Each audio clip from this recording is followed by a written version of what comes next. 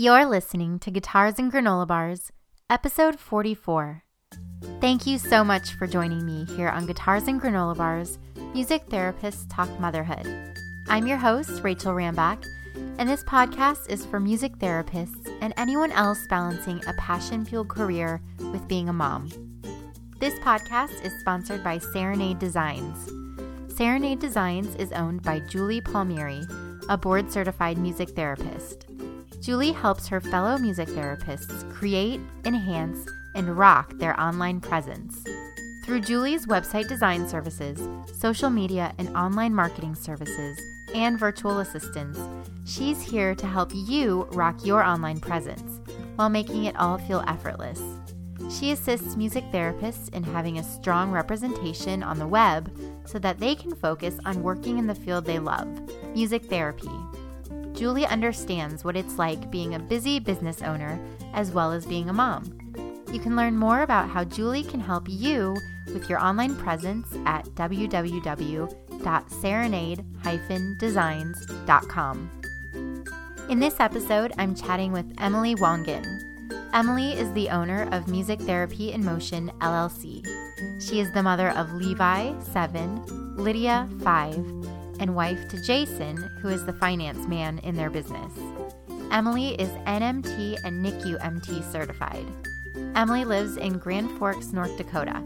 Her practice employs 6 music therapists, an intern, and spans over a 300-mile radius. Emily, thank you so much for joining me on the podcast. Yeah, you're welcome, Rachel. This is so fun because we're face-to-face right now. And Emily is one of my favorite people. I see her every year at National Conference. That's where we met, I think, 5 or 6 conferences ago. Mm-hmm. And we've just stayed in touch ever since. And so to be sitting down with you and to have this conversation is really exciting. So thank you. Likewise. I feel the same way. It's always great to see your bright smile and your face as well. And seeing you at conference every year, comparing our businesses and talking about just how our lives have changed, especially with motherhood. And yep, it's a whole new adventure. It is a whole new adventure. Yes, it is. I remember our coffee date last year and just kind of talking through all of the logistical things. And I was pregnant with my second, and you were filling me in on all your adventures. Since you have 2 as well. So We'll talk all about that in the podcast today. Yeah. But let's start with getting a little bit of background from you. So how did you become a music therapist? Okay, yeah. So I started my music therapy degree actually by transferring into the University of North Dakota. I had first gone to a women's college called Cottey College, just about an hour south of here, actually, in Nevada, Missouri. And in that, I knew that I was going to be a music therapist. I had observed some music therapists in the Kansas City area here, as well as in Missouri, and just knew that music therapy was definitely for me. However, I had received some music scholarships and theater scholarships to go to Cottey College, which was liberal arts. So I got my Associate of Arts there, graduated in 2001, and transferred back into UND in their second music therapy year. So it was a brand new program, their undergraduate program. And that was a whole new beginning. Therese Costas was the director at that time of the program, and now they are in their 15th year. So we just celebrated UND's 15th birthday of their music therapy program. So that's exciting. I did my internship in Bluffton, Indiana at Bi-County Services. And that was working with individuals with intellectual disabilities. I felt like I was drawn to try to find where that niche was, whether it be helping them through music or if there was such a career. So that's how I fell into it. And when I found that there was actually a profession called music therapy, I knew that there was no turning back. My mom and dad, of course, coming from a smaller town, had never heard of that. And of course, they had their reservations, as they should, as parents, and were trying to protect me, thinking, are you sure that that's really a thing out there, that people really do this? So I decided that going to a liberal arts college was probably my best opportunity, and getting some scholarships that weighed out in my favor, and then looking at whether or not music therapy was going to be the right direction. So when UND opened their program in 2000, I knew that was where I was going to go, is I wanted to go back home. So when I came back to UND and started my studies there, I just knew that music therapy was for me. So that's kind of how it... Nice. That's such a fun story. Yeah. And so after you completed your studies and your internship, how did your career start from there?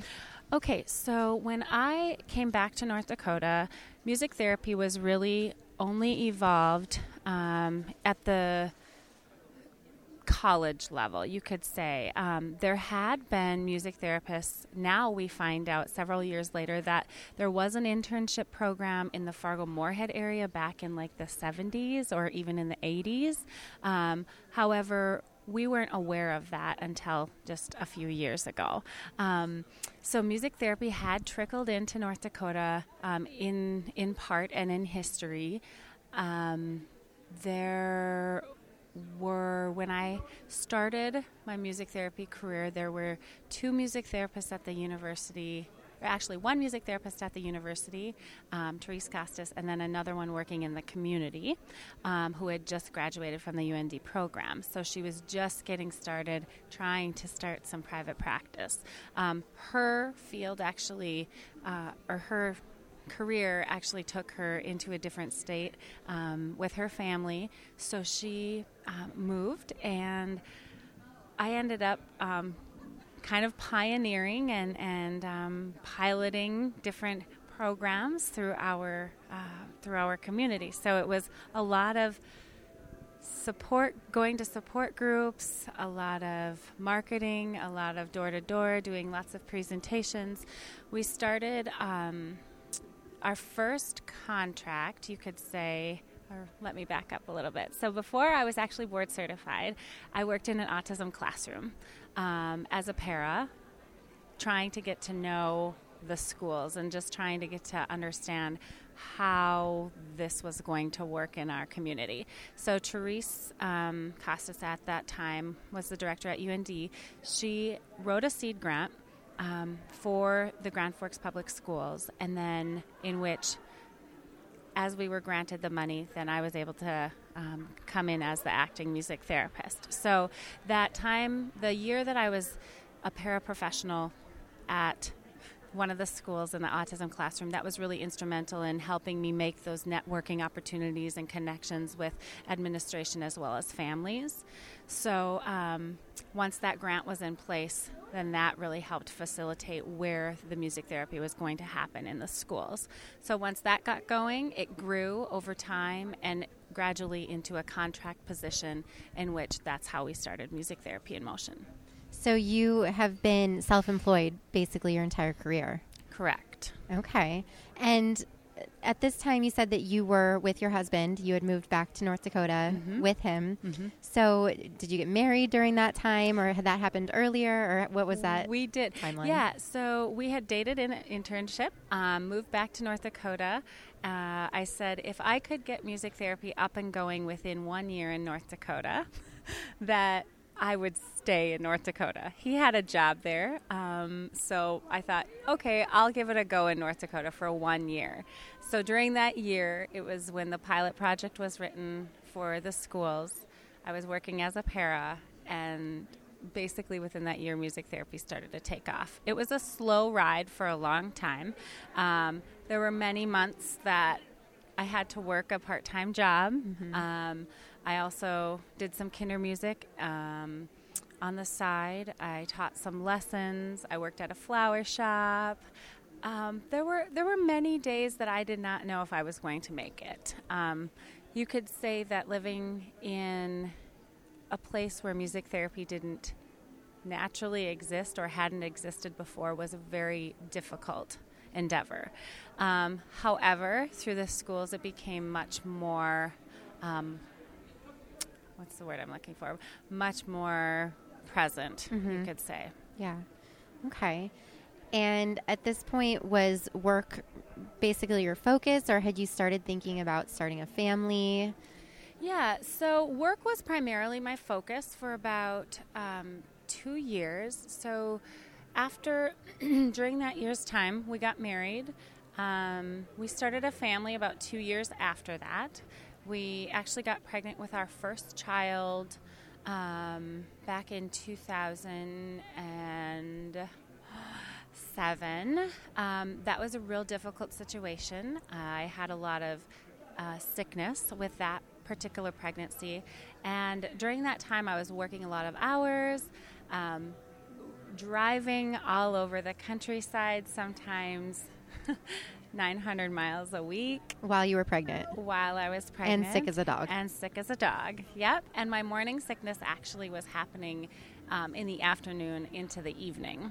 Sad story is that particular pregnancy didn't end well. We actually lost that particular baby at 14 weeks. Oh my gosh. Yeah. That was a really hard, cold reality, and there wasn't really anything that we could do about it. So we went through that grieving process, and as a therapist, trying to understand that and working and to keep working with children was a really difficult task.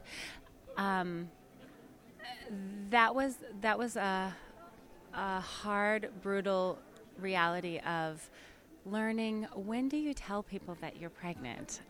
Because I was 14 weeks. Right. Had you told people at that point? Yeah.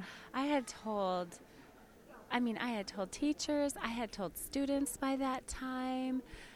So there was a whole new level of like trying to back up and trying to heal myself.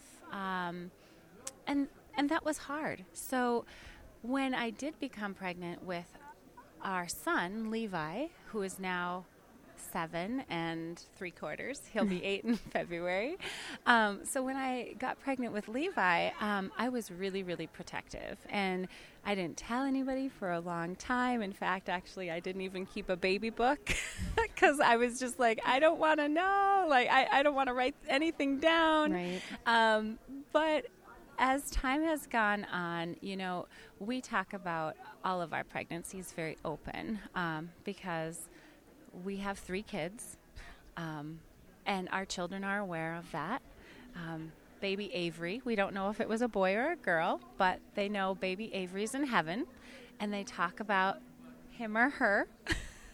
My son calls it a boy. My daughter calls her a girl, and that's okay. They're 7 and 5 now. My daughter Lydia is 5 and Levi is 7.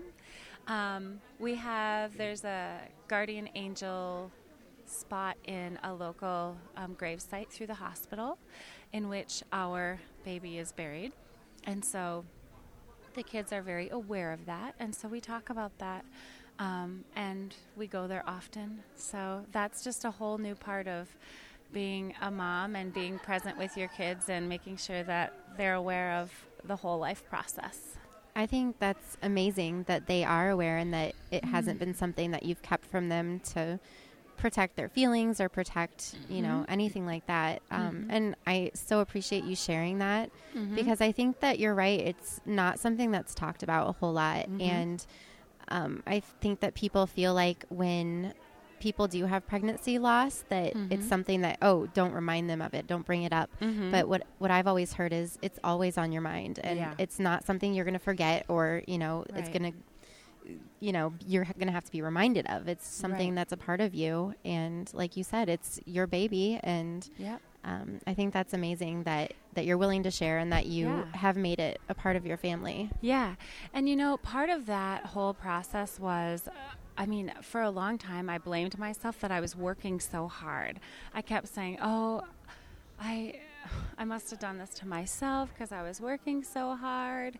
But in the true reality of it is that's not the case. No. The case is our doctor was really great, and she said, you know what, some pregnancies are meant to be and others aren't. And so just understanding that was a real growth process for me as a mom whom didn't have a physical child to hold, but also then as a clinician too, it brought a whole new element and perspective to my clinical practice that I'm I'm really aware of and very present with patients and people too. Yeah, So. it gives you a whole other perspective that most people don't have. For sure, yeah.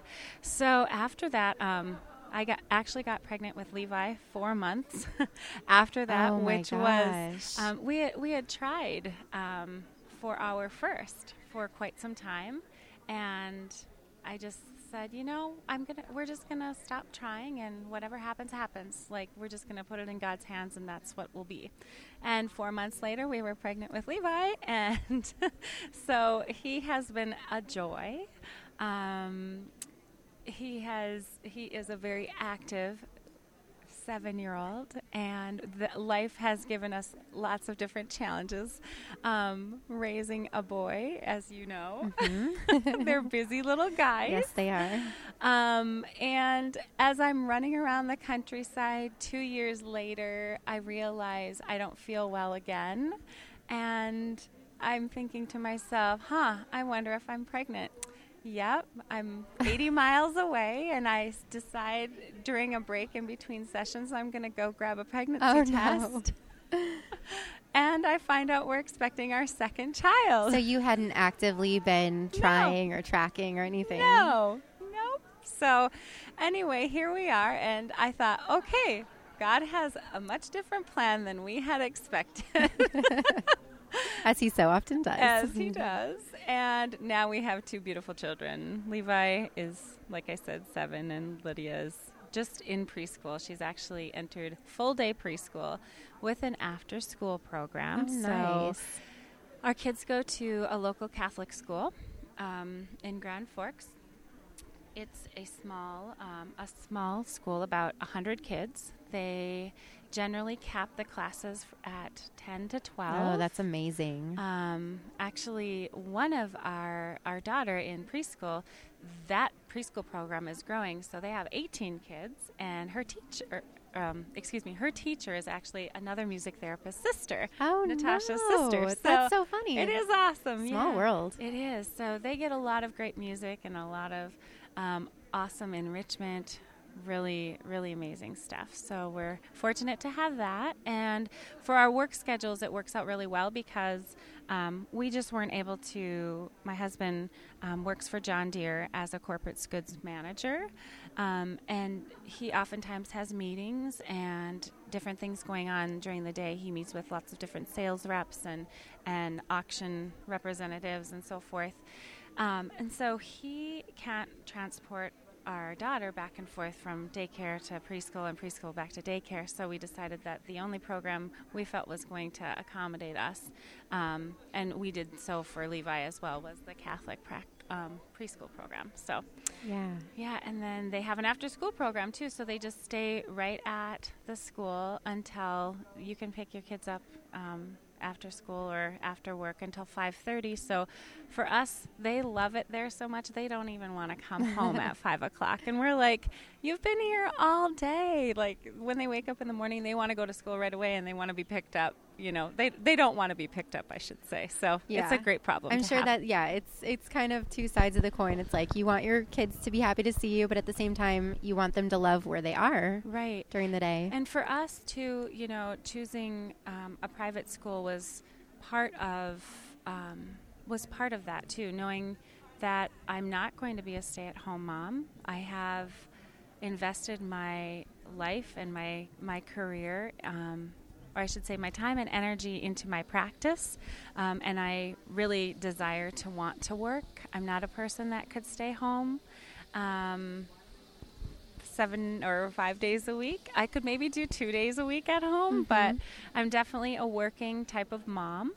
So I knew that right away, and I thought, I think that we're going to have to find a very supportive program for our kids so that it helps me cope as a mom, and also that we're giving them really great educational resources too.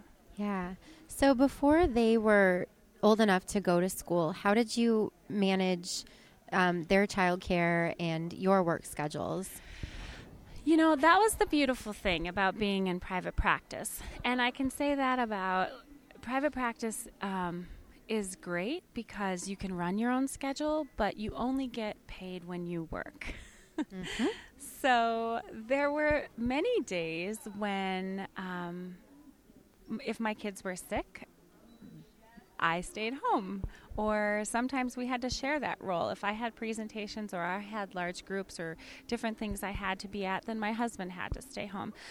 When we first started our family, we were living 30 miles outside of Grand Forks in a rural community. So we were commuting an hour, basically, each day in the snow, in the winters, the cold, harsh winters, blowing snow. So when, the weather starts to get icky and they're talking about no travel advised, then we have to make the decision whether or not we're going to leave work early and pick up the kids from daycare and drive home early, or if we're going to pack an extra bag the night before to stay in town. So there was a lot of elements that we had to kind of pre-plan. There were days when my son would wake up with pink eye at 6:30 in the morning, and I'd call my mother-in-law from Fargo, which is about 115 miles away, and I'd say, I've got a really busy schedule. Can you be here in 2 hours? And she would. That's amazing. So that was awesome that my husband's mom was partially retired at that time. So she was able to meet our needs some of the time. Otherwise, the flexibility of private practice is really essentially what helped me raise my kids. There were many days that I had to take off work or cancel sessions because I needed to be there for my children. During that period of time, too, my dad actually passed away, too. So there was a point of time when I had to take about 2 months off intermittently as my father had suffered a brain aneurysm. So we were commuting back and forth to Minneapolis, which was about 5 hours. So there was a lot of flexibility in my job, and I'm forever grateful for that because, there were times when I knew that I was going to be missing work for probably a week to 2 weeks at a time, and there was never any questions asked by administration or anything. It was just clearly I'm in my own business, and if I'm not showing up for work, there's clearly a reason for that. Right. Yeah. Right. And I'm sure that the work that you did and the services that you provided to them, you built a relationship where they knew, of course, that you had good reason for missing work. And what was really great about that too is living in Grand Forks and working where we are, we have the university community already affiliated. So we had some music therapists at that time that could help with that work. Some music therapists who were more familiar with the different populations. So we did have some people subbing. The one interesting thing, if I back up a little bit, was when we were first beginning our practice and it was just me working. Like I said, we started with one school district. We got another school contract. Pretty soon we started building our private practice with individuals with disabilities. Started going into state programs.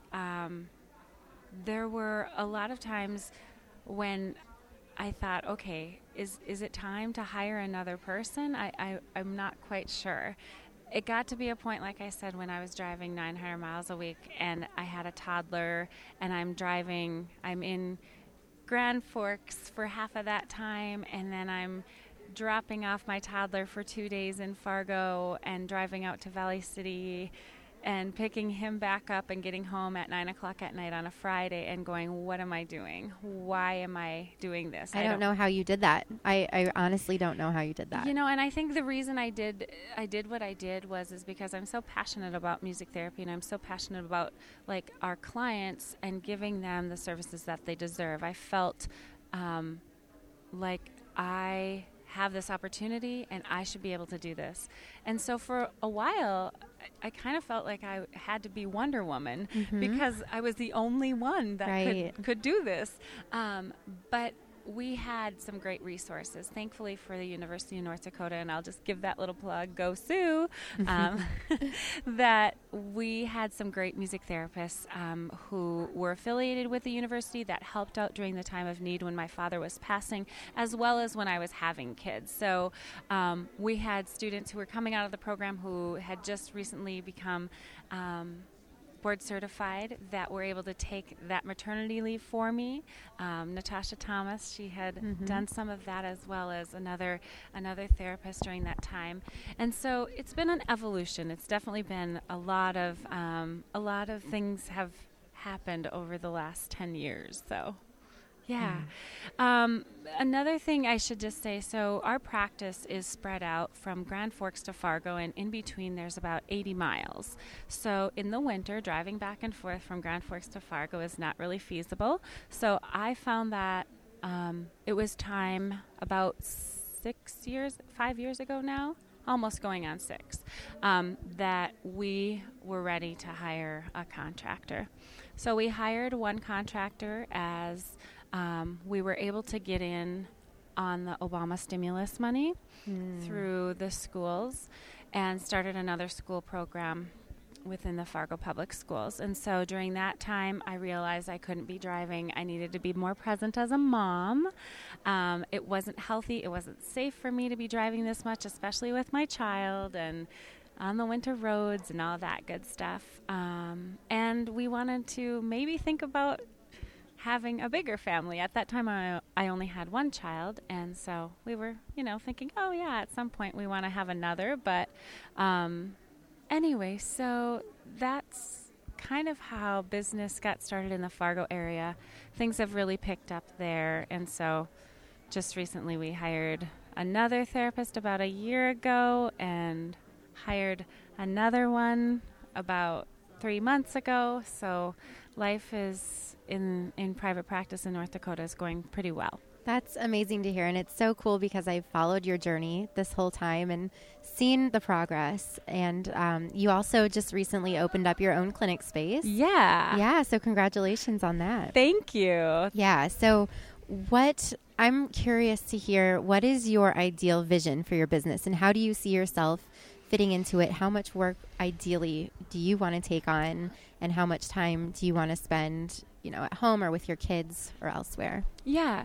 So, as I look at this process as an overview, and if I put it into a timeline and into colors, if you will, the first 5 years were probably like a lot of scribbles and a lot of different colors going every which way. Like, it probably looked like a 2-year-old scribbling all over a piece of paper. You can maybe totally relate. I can so relate. Yeah. I love this analogy. Yeah. Keep going. Okay, so that's exactly where my life was for about 5 years. I was all over the paper with 1,000 different colors, going to schools and state programs and driving to Fargo and out in Crookston and back to see someone else in their home. Oh, you want a presentation? Sure, I'll do that. How about a Saturday? Yep, you got it. How about a Sunday? No problem. I'll be there at 2 after church, So it was like I could never say no. And because I was literally invested in the fact of I am going to grow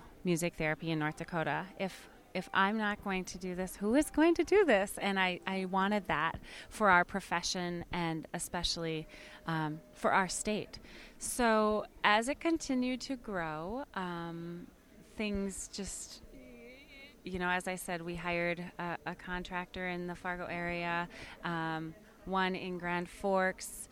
And as things kind of continued to evolve, I would say that my roles have changed from being a 60-hour week therapist, you could say. I mean, there were many times that I was working, clearly as a music therapist, clinical hours. I know that there were weeks that I was putting in probably 35 clinical hours.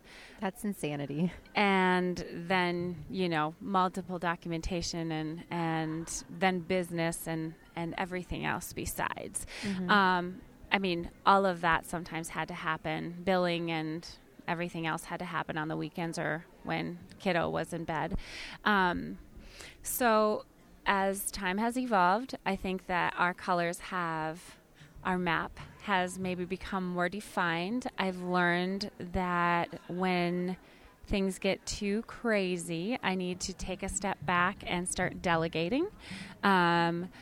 in our Fargo location, we've got, in both locations, Grand Forks and Fargo, we have amazing music therapists that I have had the privilege to supervise in college. Actually, everybody that works for us, with the exception of one, has gone to the University of North Dakota. And so we've had an amazing opportunity to supervise. I've had the opportunity to supervise many of these students or many of these music therapists as students. And then as they've wanted to come back to the area, then we've created more work for them to come back and sustain a job with music therapy in motion. And so as I see what their strengths are and where they want to work and which populations they want to serve, that's where we start to create and build work. And so we start to really define where our practice is going by who's coming in, too.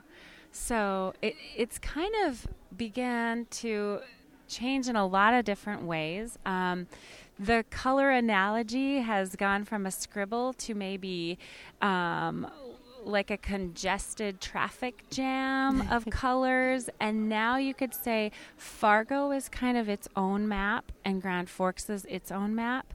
And I used to drive back and forth to Fargo on a weekly basis serving a psychiatric placement, as well as checking on things more frequently. And now things are so well run that I don't necessarily have to do that as much. We've got the therapists are in great communication with each other there. They work really tightly. We try to have weekly phone calls or Skype. Sometimes it's every other week, sometimes it's once a month, depending on our schedules. But we're checking in constantly via email, sending text messages, that sort of thing. So technology has certainly helped us in that way and shape and form become more organized. So last year at conference, I was just actually looking through on my Facebook page, something showed up the other day saying, oh, time hop, or look at this picture from a year ago. And I took a picture of my office, quote unquote, my office, which was my dining room table for the past 10 years. And my dining room table was pretty large at this point, and it was literally covered with papers and coffee cups and post-conference materials, and it literally looked like some filing cabinet threw Exploded. up all over a table. Uh-huh. Yeah. And so I was looking at that picture right before conference, actually, the day I flew out, and thinking to myself, oh my gosh, I have accomplished, and I shouldn't say I, but we as Music Therapy in Motion, because I really feel like our company, and when I say our company, I mean my husband and I are involved in the company because he does mainly the financial part. However, I do all the billing, and we have an accountant, but he certainly shares the roles in making sure that the cash flow and the margin is there. But we, as our therapists, we all work as a team. So when I think about how far we've come, it certainly hasn't been me by any means. But yes, have I made some really serious decisions in the last year? Of course. Our clinic has been one of the best things that has happened to us because it's allowed me literally the opportunity to separate home from work. Mm-hmm. And I cannot tell you how much, as a parent, I did not know how much work was affecting my home life until I moved it out of my home. I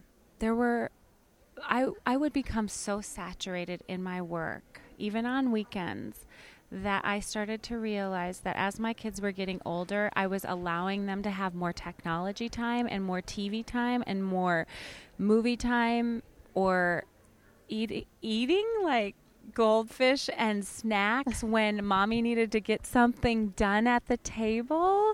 So there were times that I look back going, oh my gosh, what a monster mom. What was I doing to my kids? Like I'm providing them with garbage to eat and technology so that I can get something done. But really, when I think about it, we have to have those things in order to get things done. It is so true. And we live in such a different day and age now where you're comparing yourself to to people that don't necessarily own a business and have all of these things going on at the same time. And, you know, I think back to when I was a kid and my mom wasn't sitting there doing activities with me all day. No. I mean, I would watch tons of TV Yeah. and, you know, ate crap, and I turned out okay. Right. I think most of us in our generation would say the same. Right. But it is hard to compare because now with, you know, all of these very carefully curated pictures on Facebook and Instagram and Pinterest, and it's so hard to compare yourself to those very fleeting glimpses of people's lives. Right. And I would say the same. I mean, there have been time and time again when I'd be sitting at the kitchen table or dining room table and my kids just knew don't touch the dining room table. So are you all wondering where we ate? Well, thankfully our house had, or our second house, we ended up moving into Grand Forks we lived in Larimore for 7 years, and then we moved to Grand Forks 3 years ago, just because the commute got to be too much, and we knew that we needed to make some serious decisions with the business. I was driving too much. It wasn't safe for us to be on the road.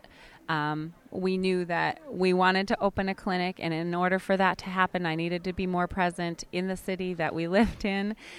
So it really, that played a great role. But as I look back at all the time that was spent on the weekends and at nights, I would be billing at it was not uncommon for me to be billing facilities at 12 o'clock at night, or even at 1 a.m. sometimes. And when I think back, I'm wondering what their administrators were really thinking. Like, I just got an email from a music therapist at 1 a.m. and she's sending me her bill. That is 10 days late, in the sense of your bill. I guess I should say we bill after the service. So the service is rendered all the way, from October 1st to October 30th or 31st, I should say. And usually I try to get billing out for that service within the first week. Well, I know there were many, many months that billing didn't even happen till the second week because I was so busy. And then my husband's asking, Emily, where's the checks? Like, where's the cash flow? And I'm going, oh, yeah. I gotta billing. Get that billing. Oh, yeah. I'll get that billing done. Yeah. Oh, yeah. I actually have, because I do our billing too. And it's usually either at 5 a.m. or 1 o'clock in the morning before I go to bed. Mm-hmm. And I'll get parents and families emailing me what are you doing up?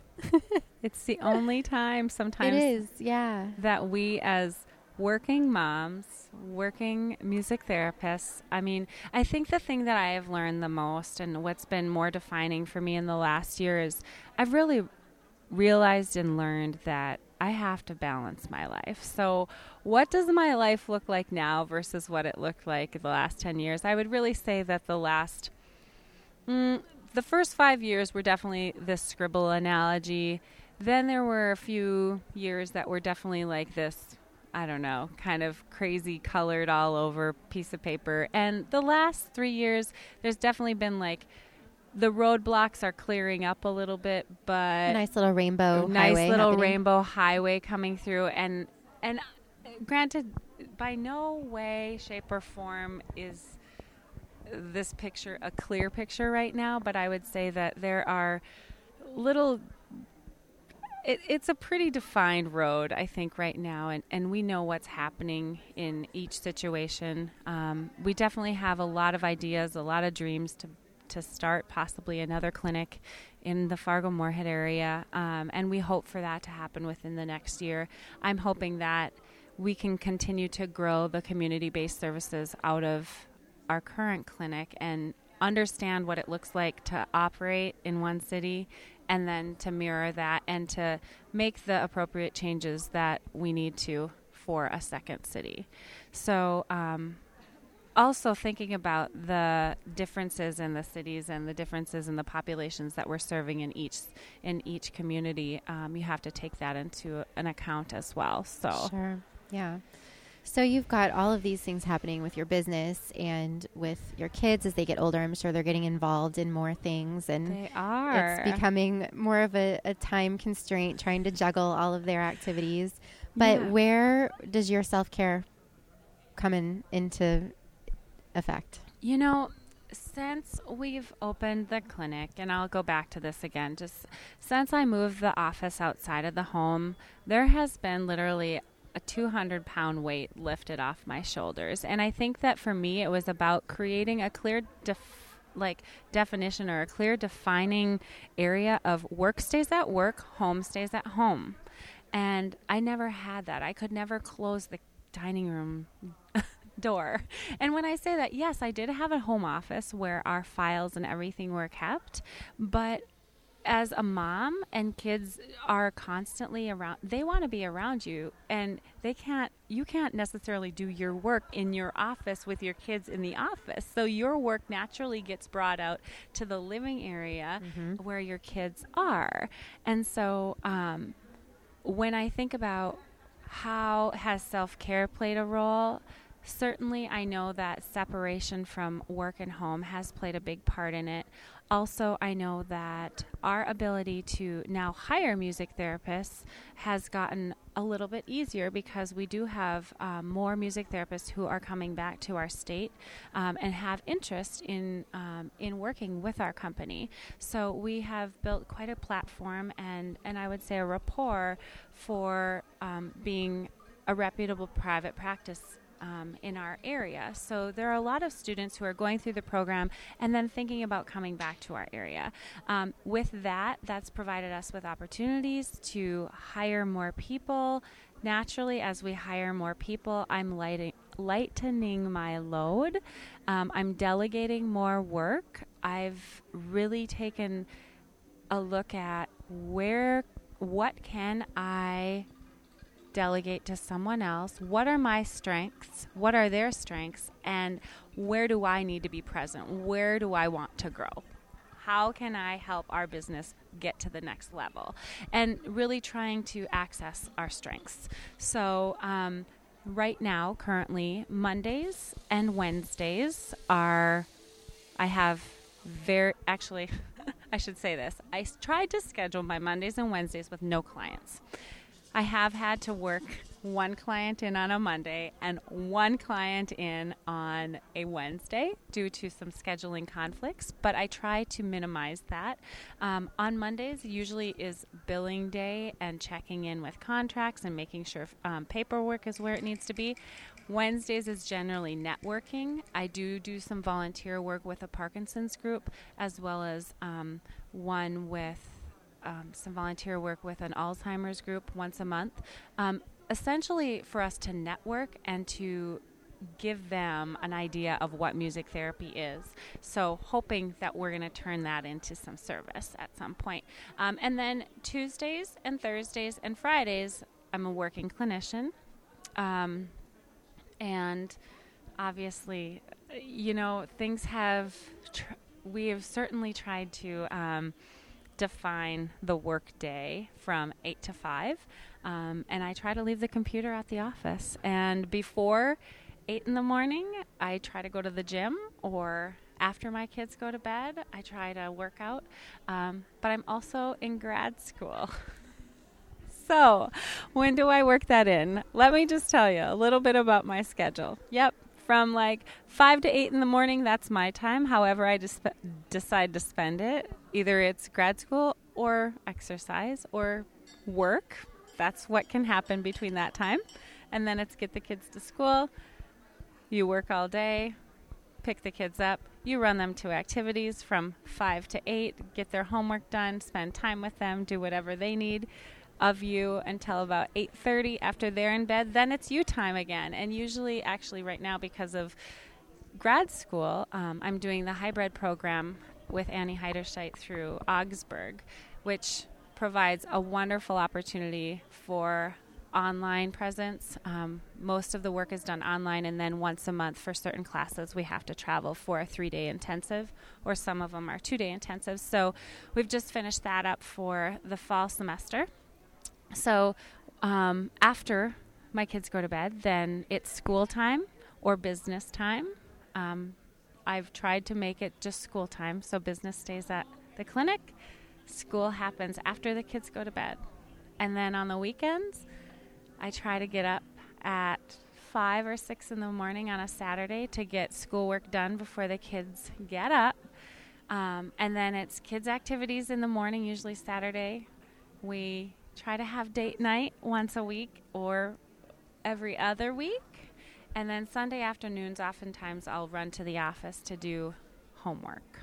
So I've really had to just define what my days and weeks look like. And if grad school was going to be in the picture at all, I just had to know that I'm going to have to cut out a chunk of time. And I knew that taking on grad school was going to be part of my work. And in order for me to do that, I knew I had to either hire more therapists or delegate more of my caseload to them. So from this evolution that you've been through, from the scribble to the Rainbow Highway that seems to be getting a little thicker, it might be more streamlined, but it seems to keep adding on more colors. What advice would you give to other music therapists, particularly business owners that have kids? You know, first and foremost, and I tell all of our music therapists, we actually are in a really interesting time right now. We have 2 of our main music therapists are pregnant right now. So we're gearing up for coverage on maternity leaves.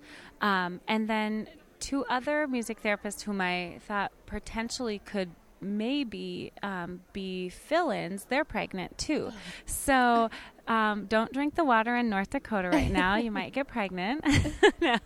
No, it's a great thing. And we all joke about it, that they could have spaced it out better. But, you know. When it happens, it happens. It happens. So what I was going to say is family comes first. So when in doubt, your kids come first. And I tell our therapists that who are pregnant right now, and even as some of our therapists have had immediate family deaths happen over the past years, that don't ever worry about work.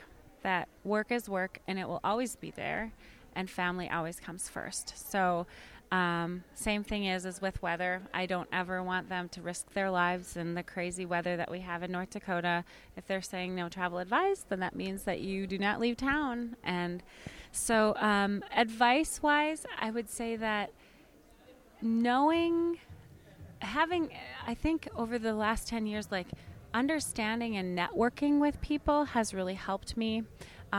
Knowing who to ask for questions about particular issues.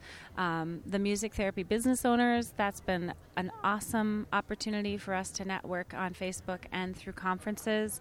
I've consulted several different business owners about particular business processes in the last year, and that's helped our business exceptionally. We switched our business from contract to employee, and I consulted a few other music therapists about that. I had a business analyst look at our books to try to help us understand cash flow and profit margin. And so just knowing who your connections are is essential.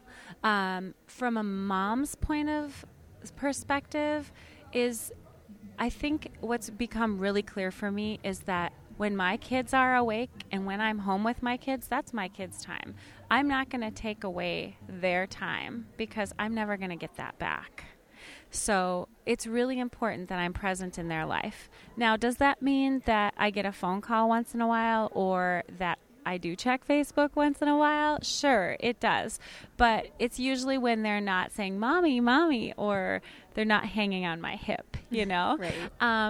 But I would say that when we're home, I generally have my phone.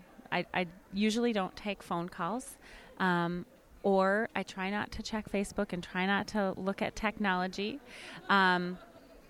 I generally only take business phone calls during the hours of 8 and 5, unless it's a music therapist at one of our in one of our surrounding cities that needs my attention immediately. Sometimes I just say I'm busy because I am busy and it is supper time.